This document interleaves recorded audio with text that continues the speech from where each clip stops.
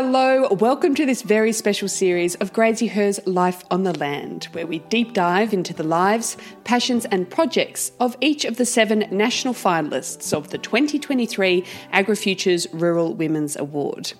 For the last 21 years, the AgriFutures Rural Women's Award has empowered and celebrated the leadership of women involved in Australia's rural and emerging industries, businesses and communities.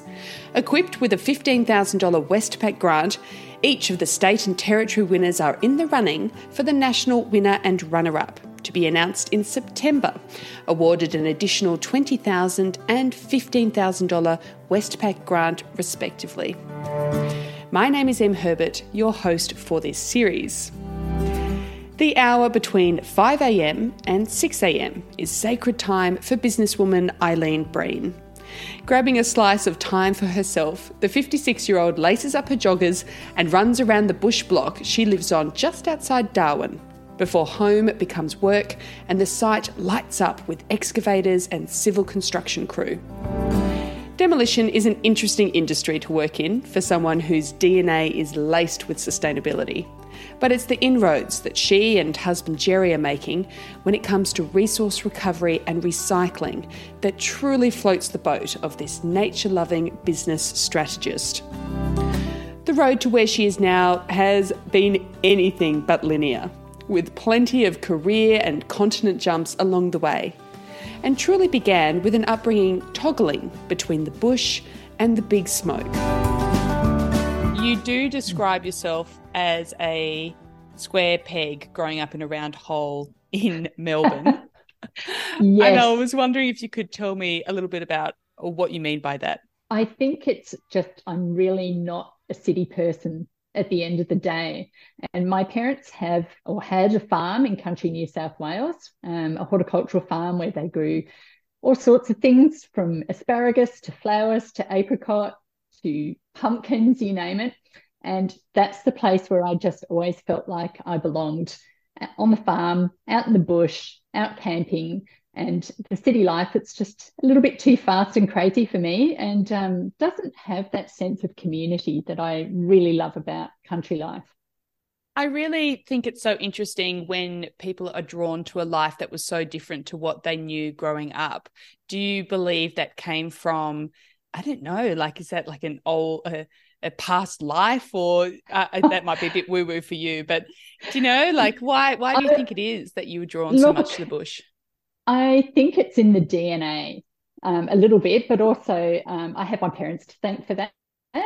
So my dad is actually Dutch. He emigrated from Holland, and in his early 20s when he met my mum, he was a sailor sailing between Holland and Africa and Indonesia and Australia, and jumped ship eventually and started a life with my mum in Melbourne. But my mum had been nursing, and one of her best friends from nursing actually lived in country New South Wales. So they spent a lot of their time driving from Melbourne, a 4.5-hour drive to where her friend lived, and made all these friendships there.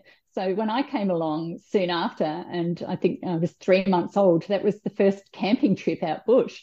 And it was this life that was always between the city where they were working and then the country, always going camping. And eventually they bought a farm and did their farming activities and moved there full time. And I did all my schooling in Melbourne, lived in my grandma's house. And so it was always drawn backwards and forwards between the two.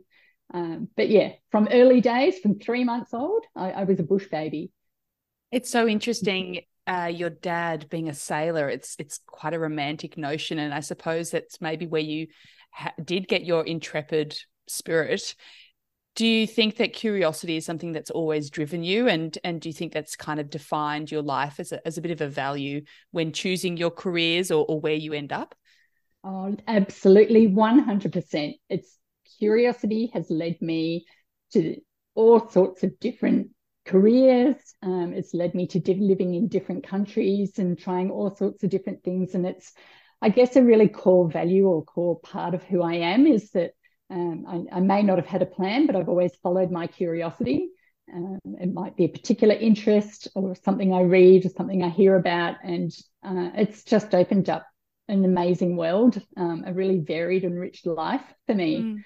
And it's the advice I give my kids. They're young adults, two boys that don't quite know what they want to do with their lives yet, but they've been traveling the world, living in all different countries as well. And all I say to them is just don't stress, follow your curiosity, because it'll open up all sorts of opportunities for you. I love that advice. How do you have any advice on how to really tap into that when the white noise of everyday life can sometimes be overwhelming? It can be difficult to hear that little voice of intuition. Yeah, I think it's creating space for that, because it is really easy to get just caught up in daily life, isn't it? And, you look at social media and that 24/7 media cycle, it's really hard to switch off from that.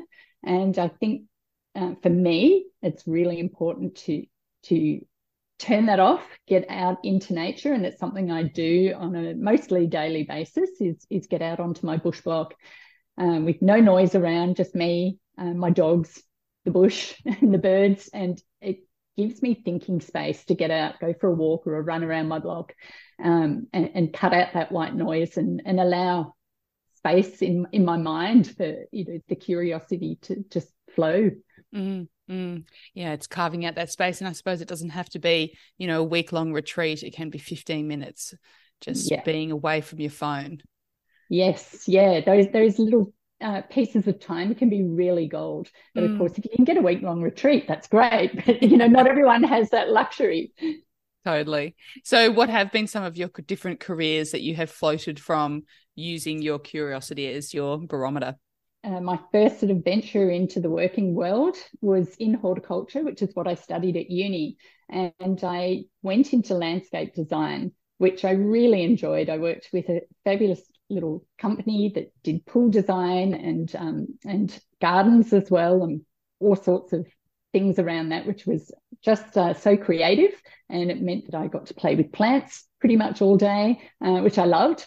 And that was going great until Melbourne, where I was working, literally had what was it, like a financial crisis at the time. And it was a time where a lot of people interest rates went really high, much higher than they are now. I think it went up to like 17%. So there wasn't a lot of disposable income. And if you think about landscaping, that's really not a necessity. It's a nice to have. So the business went really quiet, and I went back and worked on my parents' farm for a little while, and then had to think about, I had a lot of free time. I followed my curiosity, which was around plants, and I thought, I'm really interested in how plants can actually have benefits for human health. And that's something I did a few short courses on, and I thought, this is amazing. And came across essential oils, or, the fancy name was phytotherapy. Your listeners might know it more as aromatherapy now. And I just wanted to learn more about how plants worked on human health through these essential plant oils. But the only way to learn about it at the time was to do a course, and you had to do massage, because one of the ways to use essential oils best is through absorption through the skin into the body to get a real effect on the body. And I just thought this was like an awful idea. I wasn't really into people. I really like plants. And, but Eileen, people are just plants with confusing feelings. Maybe that's the case. We just need water and air and sunshine. So I thought, oh my gosh, I really want to learn more about these oils. How am I going to possibly do this? I better at least go and get a massage and find out, well, what's this going to be like? And it absolutely blew my mind. I couldn't believe it. And I just thought, this is such a powerful thing, and has such an amazing way of helping people with their health, their emotional health, their mental health, and their physical health. So I went on to study that, and then set up my own practice where I treated people with remedial massage therapy and phytotherapy, plant oils. And I ended up going on to teach other people how to do massage, how to use plant oils as well. So I had quite a thriving business with that. So that was, one example of curiosity, leading me into that path. Yeah. And my first proper business venture. apart from lots of little side ventures I'd done along the way when I was at uni, like setting up my own gardening practice, landscaping practice, and other things along the way. And then curiosity led me to going in a completely different direction. And that was when I'd met my husband in Darwin, his name's Gerry, and he's from Northern Ireland. And after being with him for a year in Australia, he asked me to come back to Northern Ireland with him and help him to set up his business, or actually it was our business together. And that was in a completely different field. So it was in civil construction and ultimately in house building and demolition. Nothing that I'd ever done before, but, I guess from designing landscapes to, designing housing estates, it doesn't, it's not that big a stretch. And once you've started one business, you can apply those principles to starting other businesses as well. So that's what we did. And we headed off to Northern Ireland for 10 years and had a thriving business there. I'd love to circle back to that in just a tick, but you mentioned that you met Gerry in Darwin. So what drew you to Darwin and what did you love about it? Oh, look, that's kind of a funny story because I came up to Darwin first because I thought before Gerry, I thought I was in love with someone else. He'd come up to Darwin. So my boyfriend at the time had come up to Darwin for work. And I just thought, wow, this is a great adventure. I'm going to go up there. And what I discovered was, well, lovely fella, but I didn't really love him quite so much. But I loved Darwin. I just felt like I'd found my niche in life and my place to be. And, Darwin's just like a big country town. So it was that country feel again. The bush is really close. It's pretty wild. I arrived in the wet season. There were massive storms and lightning, and it was hot and uncomfortable, but just the most amazing people. I think Darwin attracts the kind of people who like that feeling of the last frontier, and there's so much opportunity in Darwin to give something a go, and people are very willing to give you a go. Oh, I love that. How old were you when you moved to Darwin? Oh, gosh, it must be around 30 years ago. That's stretching it back quite a way. So I'm 56 now, so I was in my mid-30s. Actually, it might have been earlier than that, early 30s when I came up to Darwin. Yeah, and it must have looked very different then as well as it does now. Oh, actually, I'm adding 10 decades onto my life. It was my mid-20s when I came to Darwin. That's better. Yeah, I don't want to wish my life away. No, let's not do that. Let's hold on to every precious second. But it must have been a very different place then as it is now even. Oh, yeah, definitely. Look, it's really evolved as any place does, evolved and grown. It was a little bit wilder back then, I think. There's, like most places, you end up with a bit more regulation coming on board, and maybe that's not a bad thing, but look, we still have our crazy side. We still have our cracker night every year where we, feel like it's Armageddon and we're blowing up the universe. And I'm not that keen on that, but it's people really hang on to those wild parts. But yeah, it's definitely growing. The population's growing, and there's new opportunities that come with that as well. So to move from Darwin, which is pretty climatically different to Melbourne, and then to go to Northern Ireland, which could not be more of a polar opposite. I mean, what was some of the biggest cultural contrasts on landing in Northern Ireland, and what were the things that really stuck out to you? Yeah, it was a massive change, and I didn't expect it to be so, climatic wise. Absolutely, I expected to be that. And I'd actually traveled through Europe like a decade before. And ironically, I hitchhiked my way around Ireland, which was a bit of a crazy thing to do at the time. And I'd actually been through the little town where we ended up living, but that's as a tourist. So, I knew what the climate was like. I knew it would be cold. But what I didn't expect was, I thought, well, we all speak English. This is great. But when I got there, I literally couldn't understand a word anyone said. The accents were so strong.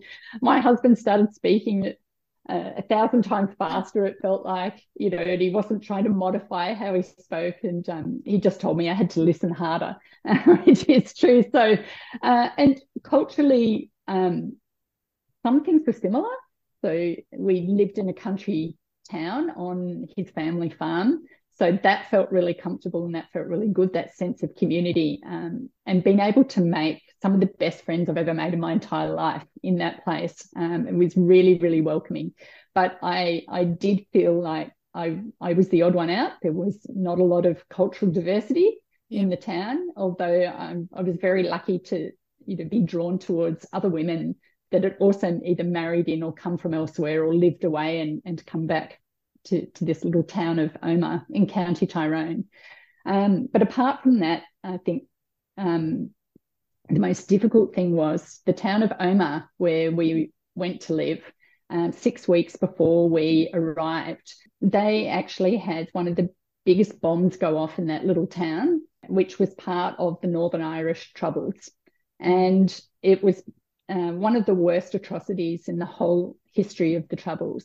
And I'd already sold my business. We actually had a shipping container with some of my gear on its way to Northern Ireland. So there was no backing out. And it was such a shock because what had happened previously was that a Good Friday Agreement had been signed, which was a political agreement for peace. So no one, let alone the people of Northern Ireland, were expecting an atrocity like this to happen. And 31 people, there was 29 people and a woman who was pregnant, 8 months pregnant with twins, died in that little town. So we arrived to a town in shock and grieving, still blocked off where the bomb had happened, and a lot of really physically and mentally injured people in that town. So growing up in a safe place like Australia, we've never experienced anything like that. That was the biggest cultural shock for me, and very confronting to come into a community that had literally just gone through that. So that was tough, but they're an incredibly resilient community and such a welcoming community, for someone who'd come from a really, different society to just rock up into this. I was welcomed with open arms. It does sound like a town that was really rocked by trauma, and it really confounds me that history is so recent and raw. Do you know, like it really wasn't that long ago. Did you find homesickness challenging? Did you yearn for Australia, or were you quite present and like, this is our life at the moment? I definitely felt homesick, and I think part of it was the climate. So I arrived at a time when it's going into winter in Northern Ireland, and the days get dark, like full dark at 4 p.m, and daylight doesn't even start to happen until about 9 o'clock and really kick into 10 a.m. So these short days, I'm like, oh my gosh, what am I doing? And coming from Darwin, where I had a really outdoor lifestyle, I was out every day, out in nature, out at the beach where I lived, and going for runs along the beach and riding my bike. And that just wasn't possible in that kind of climate. It was so cold and wet and dark. So that was really tough. That took a little while to get used to. But, I really put it down to, my husband and the friends I made through work that actually got me involved in the community and invited me to be a part of that community, that absolutely 100% helped that move pretty quickly into being present and a part of creating a life there. That is such a real thing, that seasonal affective disorder, or SAD. I think it's very, it's very common for Antipodeans to really struggle with that in the UK. So you had a very thriving construction business. You had your 2 young boys. You'd started your family. What happened, and what then brought you back to Darwin? Yeah, well, another curveball, another worldwide curveball, really, and that was the global financial crisis hit. And it's something that I think didn't really affect Australia to the same degree as it did in other places. But in Ireland and America, we were one of the first countries, I guess, to be really impacted by that.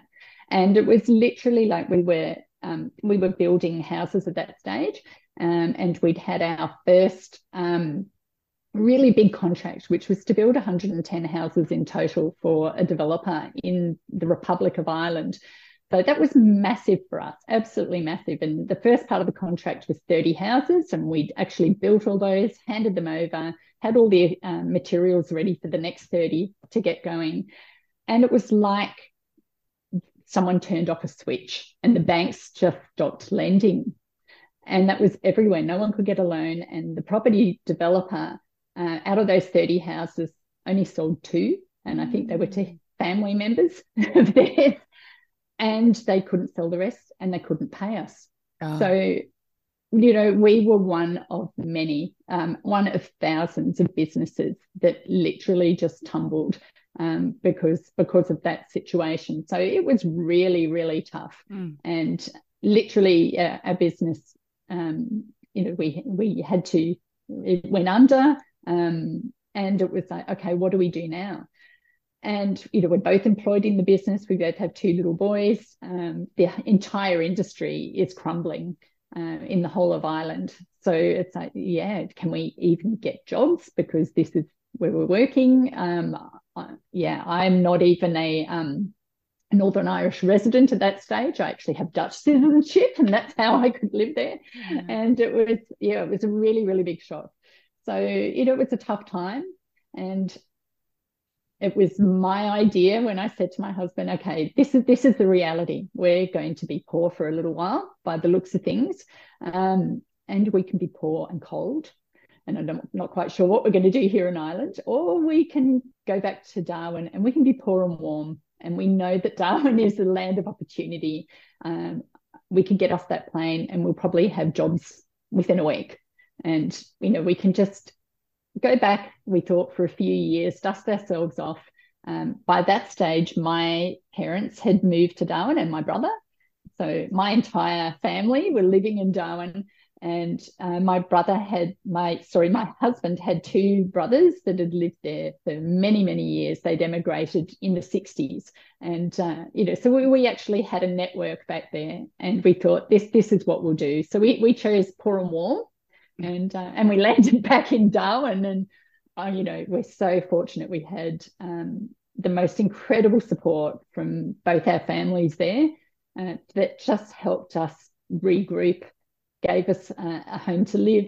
My mum and dad actually bought 2 what are known as dongers up here, so like demountable buildings, and my dad and I literally stripped them out and painted them and turned one into a 3-bedroom like little unit and the other one into a kitchen, living and dining area. So we actually had somewhere to live, and put that on my parents and my brother's block of land. And yeah, my husband started working with one of his older brothers in the business, and I started work as well. And that was the beginning. What an enormous transition, and so turbulent. How did you keep your head above the parapet? How did you not tumble down into depression? Oh, I tell you, it's not easy. You know, don't think that it was, you know, just smooth sailing. You know, we really had to work hard at that, and just, you know, what was the alternative? We had 2 young children. You know, do you just give up and go into a hole or not? And that's just not our nature. It's like, okay, it's happened. We can't do anything about that. So you can't look backwards. You can only look forwards. And what can we do now? What resources have we now? And at first it felt like the resources were very little, but with the family support, like first it's like, okay, we've got a roof over our heads. Number one, that's great. We've got work, so we've got some income coming in. That's great. And, you know, my dad was amazing, and he lent my husband $20,000 because he was working on a demolition project with his brother, and an opportunity came up to buy a building that had been fire damaged. So it was an old classroom from Charles Darwin Middle School that was recovered from that demolition job. And he spent some time cleaning it out. Like, he bought it off his brother, cleaned it all up, painted it up. Basically, it was an absolutely amazing building once it was all cleaned up and all fire damage was taken out, and he was able to sell that at a profit. And that was our start. So literally could pay my dad back, and we had some extra money, and it was like, right. He says, I'm going back into business again. And that's where we started. And we thought, okay, we're not doing house building. We're actually not builders. We're just really good organisers. Yeah. And we just thought, no, it's very competitive space. let's go back to our core of what we know, which is civil construction. And then that evolved into demolition work as well. And yeah, started from scratch. I take my hat off to you. Very, seriously resilient. So you started your construction company or demolition company, and then you actually stepped away from it after a while. Why did you step away, and where did you go next? Yeah. So for me, I started to just feel like it wasn't feeding my soul, for want of maybe a better term. If I was really considering my values and the things that, really light me up, the kind of work that I'd done over the years that I really enjoyed, when I reflected upon that, it was when I was actually helping other people or doing things that were involved in the environment and benefiting the environment, not demolition and civil construction, which is the polar opposite as well. It's like causing a lot of destruction in the environment. And I just started to feel like it wasn't great. And also when you've got, two parents with young children that are trying to build ahead, and everything is in a business that's, just starting to grow again from scratch, it's never smooth sailing. Like, you don't immediately start business and woohoo, we're making a great profit and, we're both earning an income. And, that's quite stressful on a family as well. And it just got to the point I actually went on a really 5-day hike called the Jutbullah Trail around Catherine Gorge, with my son and some other friends through Humpty Doo Scouts, where I was actually a scout leader.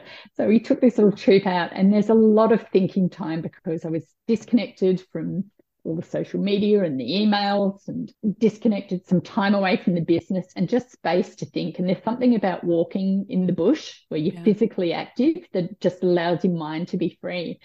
And lots of great conversations with some of the, they were young adults and teenagers who were on that hike, and some friends as well. And I just really began to think deeply about what I was doing, and was able to articulate that if I could change it, what I'd want to do is actually take everything I've learned about business, and all the good, the bad, and the ugly, because it's all valuable. And I feel like I could use that to actually help other people to start their businesses or to grow more resilient businesses. And I said, if I could do something where I could use that knowledge and do business coaching or mentoring, I don't know how I would do that or where I'd even begin to start, but that would actually be my dream job. And I didn't think anything more about it, but came back, started to have the conversation with my husband about, needing to have some regular, consistent income coming into our family, not the highs and the lows. Yeah, feast and famine. It's very stressful. And I said, look, I think we're in a position where one of us should step out of the business and look at getting a job to get some permanent, some regular income coming in, just for some stability while our boys are teenagers. And, we just bought our first block of land that we wanted to build a house on and set our business up on. So, mortgage gets a bit more serious then. Yeah. And I said, I think that person needs to be me. I'm the one. I'm going to start looking and see what's out there. And this job ad came up from an organisation called Many Rivers. I've never heard anything about them before. And it said field officer. And I thought, I wonder if that's something to do with plants, out in the field. And I looked at it, and it was actually a job doing almost exactly what I said I wanted to do. Wow. So business coaching and mentoring, but specifically helping people who are maybe in a space of disadvantage and maybe don't have job opportunities but want to start a business up, to help them to grow and start a business from scratch and build a resilient business. And Many Rivers have changed the name from field officer now to a very fancy title called Micro Enterprise Development Manager. But anyway, that's what I became. And I got the job, and it was just the most amazing job and experience. And I guess I treated it like my own business anyway, because Many Rivers had never been in the Northern Territory before. There was myself and another gentleman. He's a really good friend of mine who started as well out in East Arnhem Land, and I was based in Darwin. And we literally had to set up their business to help other people set up their businesses. And I got to travel and meet some of the most incredible people in remote communities, remote First Nations communities around the top end, and also in Darwin. Incredible time. Because you were covering a huge swathe of land, weren't you, as as a field officer? Yes, it was massive. There was a lot of travel. It was interesting for my husband and my kids. And when I actually went for the job, I knew that that's what would be involved, and they were very used to having me around. And doing all the jobs, as my youngest son said at the time. He goes, "Oh, Mum does all the jobs." It's really good. And doesn't hurt every now and then, does it, to take out that central stake and see how other people have to fill the void? I put it to them and I said, if I'm going to do this job, I can only do it if you fellows support me. So I said, I'm going to walk out of the room. You three of you need to have a really good talk. And you've got to be really honest with me, because if you're not going to support me, it's not fair on many rivers and I won't be able to do this job. And so if this is good for you, that's fine. So I hopped out of the room and I put my ear to the door so I could actually listen to them today. And I heard my husband in his beautiful Northern Irish accent saying, "Well, boys, do you think you're up for running the asylum?" They go, "Yes, Dad." And, they struggled a little bit. My oldest son said at the time, after about 6 months, he goes, "Oh, Mum, I hate it when you go away. I hate it so much." He said, but I know it's good for us. And he said, "And you've actually saved me from being an unsufferable mummy's boy." So, Wow, that's some pretty impressive self-awareness. It was. I was impressed. And he, both of them can cook. They can run a household. Yeah, they know how to look after themselves. So, I've done them a favour at the end of the day, and their future partners, and current partner. So, it was a good thing. Yeah, that's right. It's ripping out that codependency. Also, I find it so interesting how you got very clear with what it was you wanted, and then the opportunity presented itself. Do you think, like, almost as if you manifested that dream role for yourself? Yeah, I have to agree. It was just too close to what I'd really articulated in my head, and I'm not really that woo-woo into manifestation, but I think getting really clear on your personal values and what drives you in life, it can open your eyes to the opportunities that are out there. And I think that's it's such an important thing, and it's really helped me to, that combined with following curiosity has just opened up all sorts of opportunities that actually are incredibly fulfilling for me, but also help to create a bit of a legacy and really positive impacts beyond just myself and my family. So cool. I love it. It's very inspiring and makes me want to go and write down my values. So you were working for many rivers. What was the carrot dangled that drew you back to construction and Entex and working with your partner? Yeah, well, Gerry started doing some really interesting things with the business around construction and demolition waste. And, I liked to refer to him as the most destructive man in Darwin, which he really was. And all of a sudden he started to become a bit of a doer of good. And, that sparked my interest. So it started first with when he was looking at all the construction and demolition waste that come out of those projects. Like, it's pretty massive. And in the past, it would have all ended up in landfill. And, if we look at what construction and demolition waste makes up something like 32% of all the waste that goes to our local landfill in Darwin. So it's pretty massive. And he just saw that as an opportunity. He said, there's resources there that can be reused, recycled and repurposed. He says, I really think we can do something with this. And, he loves looking up about different equipment and in the civil construction world and what other people are doing in other countries. That's a bit of a hobby of his. He loves to get online and see what else is happening out there. And he'd come across some really interesting recycling technology around recycling concrete and asphalt. And he really took what I felt like was a bit of a gamble at the time and invested a lot of money importing one of these innovative concrete crushing machines from Germany. And, I'm like, oh my gosh, but you haven't even got a market for it. Do you know if anyone's even going to buy any product if you do it? Like, don't you think we should build a business case first? He goes, no, I know it's going to work. We actually need to show people how it works. So that's what he did. And he started doing concrete recycling. And it grew from there, where he thought, well as concrete, there's different metals that come out of demolition projects and other waste streams.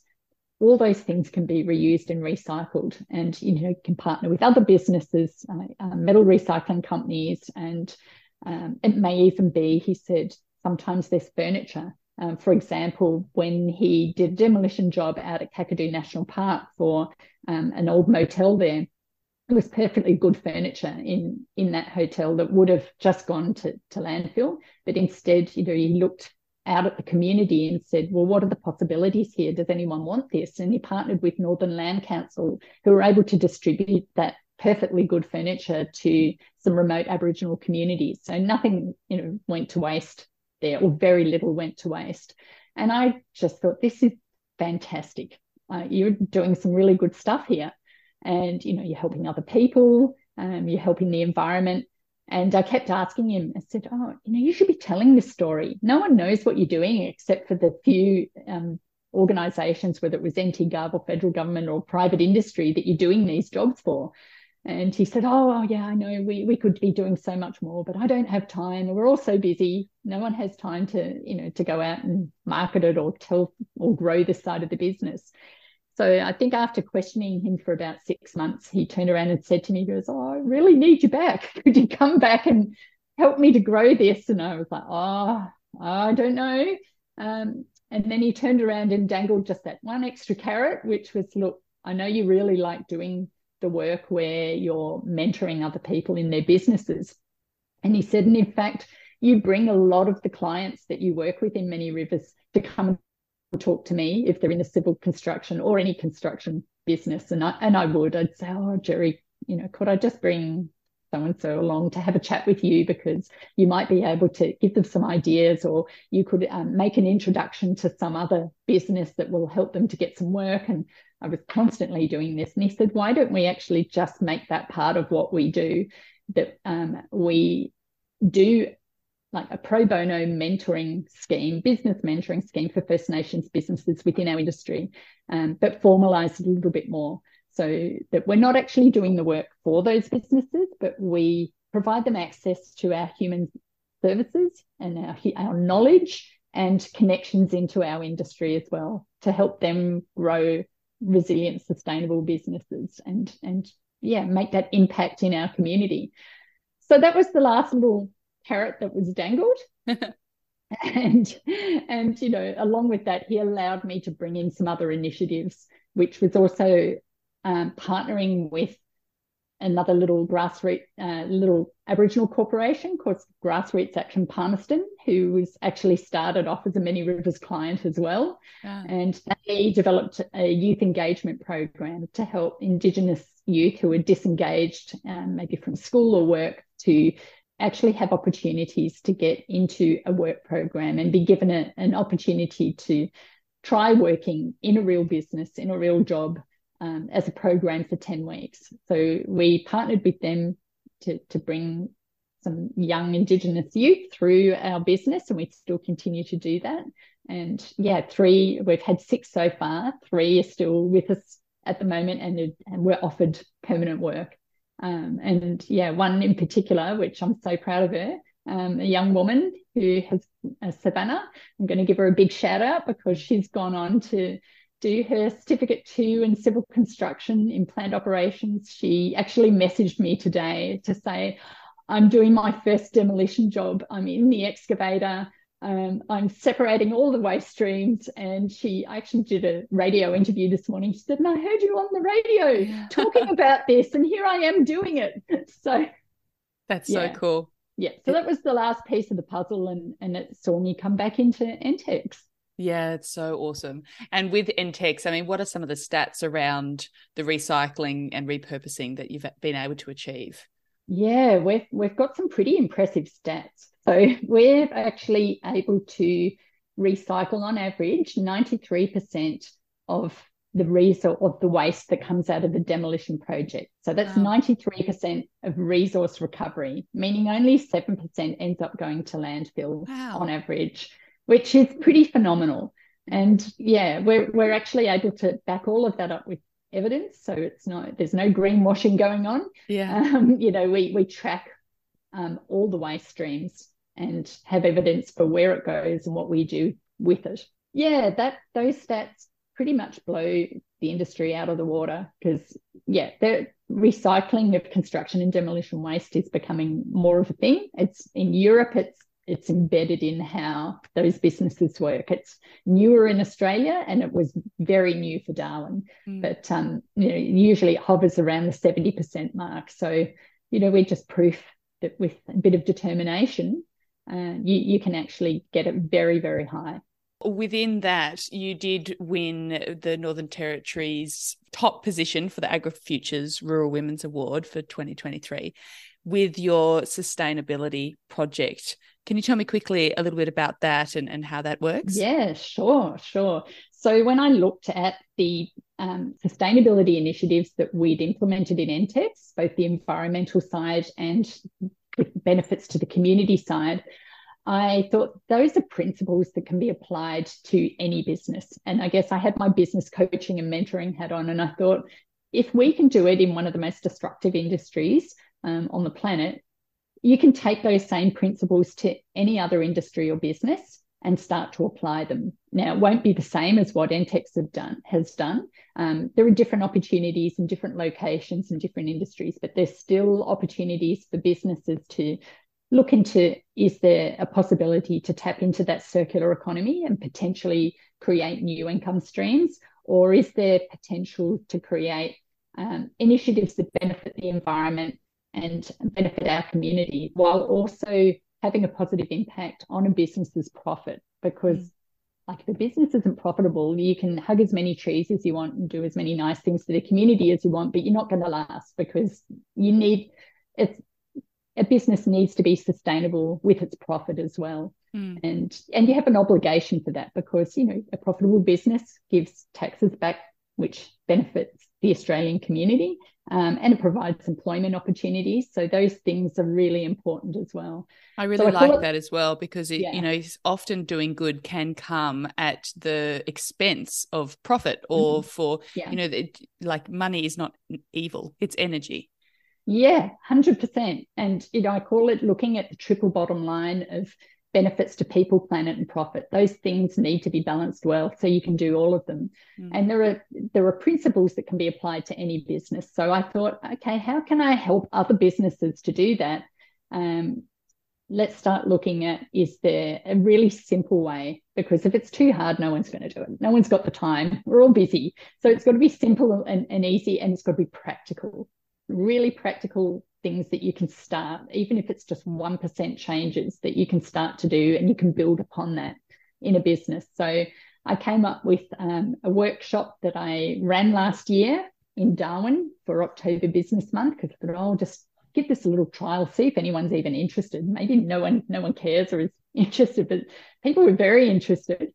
And I've since run a few more workshops, and apart from workshops, I've been asked to present and talk about what we do at NTEX and how that can be applied elsewhere, to all sorts of industry groups as well, including Charles Darwin Uni students who are studying maybe their masters in business in sustainable enterprise. So yeah, the principles I took and I applied it to how could other businesses do that and come up with their own practical action plan for sustainability. It's so cool. And so how many businesses have you spoken to, and what's the goal for you? What's your vision? Yeah, well, up until when I applied for the AgriFutures Rural Women's Award, which was the beginning of the year, I'd connected with around about 200 individuals, businesses and organisations across doing all these doing the workshop and all the different presentations and that I'd also done. So I thought, okay, it won't be hard then if I look at expanding that impact out and running more workshops and presentations and talks. My goal is this year to reach 800 businesses and take that out of Darwin and out into more regional and rural locations.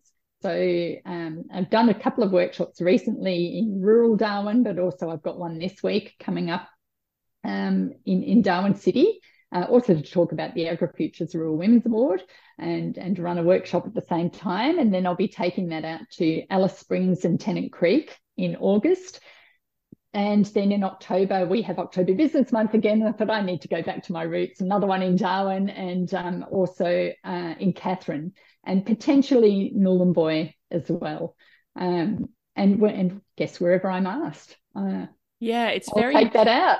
It's a very empowering thing to say that no matter the business, no matter how big or how small you are, you can evoke positive change in your 3 Ps, your people, planet and profit, which I think is really, it's a very empowering thing for business owners to hear. And so you did receive a $15,000 Westpac grant as part of your AgriFutures Rural Women's Award. So how have you planned to use that grant? Yeah, so I want to use that grant to create better educational resources that I can actually provide people. So, I've created my own spreadsheets and handouts, etc., which have been doing fine, but I want to take it to a higher level and create a web page where people can also access a lot of that information, because that gets the impact out there further. Anyone could go online and look at that. And creating some video stories around how does this work, because I really feel like storytelling is a great way to get people engaged in how this might work, and sharing of stories of mine and other people's as well, of how you might look at different ideas that you could apply to your business. So that's part of the grant. And the other part is educating myself further. So I plan to attend a conference, Circularity Conference in Melbourne, to connect with other thought leaders in that industry and see, well, what are other businesses in other areas doing? What knowledge and information can I bring back to Darwin and the Northern Territory and the project to just help it continue to grow and strengthen? Just making those resources available kind of on that wide level, it's very democratizing for businesses that no matter kind of their entry level or I suppose their profit margin, they're able to access some resources that are really, really helpful. Eileen, it's been just so inspiring as always to chat with you, and I just love your energy and your enthusiasm and your curiosity and your passion. So is there any can any business get in touch with you that would like to look at their sustainability ventures? Absolutely, they can. Absolutely, they can. A great way to connect with me is on LinkedIn, because I'm sharing a lot more of the stories, and that's another way I want to grow the impact, is sharing what other people are doing. So you can connect with me there, or you can email me at ntex, which is business@ntex.com.au. That's probably the 2 easiest ways. And ntex is NTEX. TEX. That's right. That's right. And if you're in the Northern Territory, one thing that I'm doing with the sustainability project is I recognise I'm only one person, so it's a little bit scary, and I've still got a business to run, and I can only stretch so far. So I've been really fortunate to have interest from the NT Chamber of Commerce and some other industry and business groups to start. We've literally just freshly started a sustainability business working group, and we want to look at how we grow that over the next 6 months and get our foundations good with that, to literally have an opportunity to grow the impact beyond myself with like-minded businesses and support from other stakeholders across the Northern Territory. So watch that space, and I'll definitely be sharing that through LinkedIn, how people can look at joining in the future. Yeah, you have to make it sustainable for yourself as well. Don't forget to practice what you preach. Yeah, exactly. Oh, well, thank you so much, Eileen, for your generosity, and we look forward to watching what you do next. Thanks very much indeed. What a powerhouse. I found Eileen's curiosity so bright and infectious. and how she has followed that charm to lead a really full and interesting life. It's amazing what Entex has been able to achieve when it comes to rescuing, repurposing and recycling resources from their demolition projects, including some 60,000 tonne of waste concrete and asphalt from landfill since July 2020.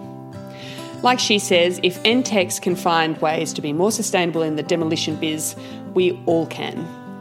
I hope you enjoyed this episode of our very special AgriFutures Rural Women's Awards series, as much as I loved having this chat. Don't forget to subscribe, rate and review. It means the world and keeps us doing what we love. Our latest issue of Grazie Her is on the shelves now in all quality newsagents. If you're a long shout from the nearest town, consider subscribing. We often have amazing subscription deals, and it means you receive your copy of the mag in your mailbox, fuss-free, 6 times a year.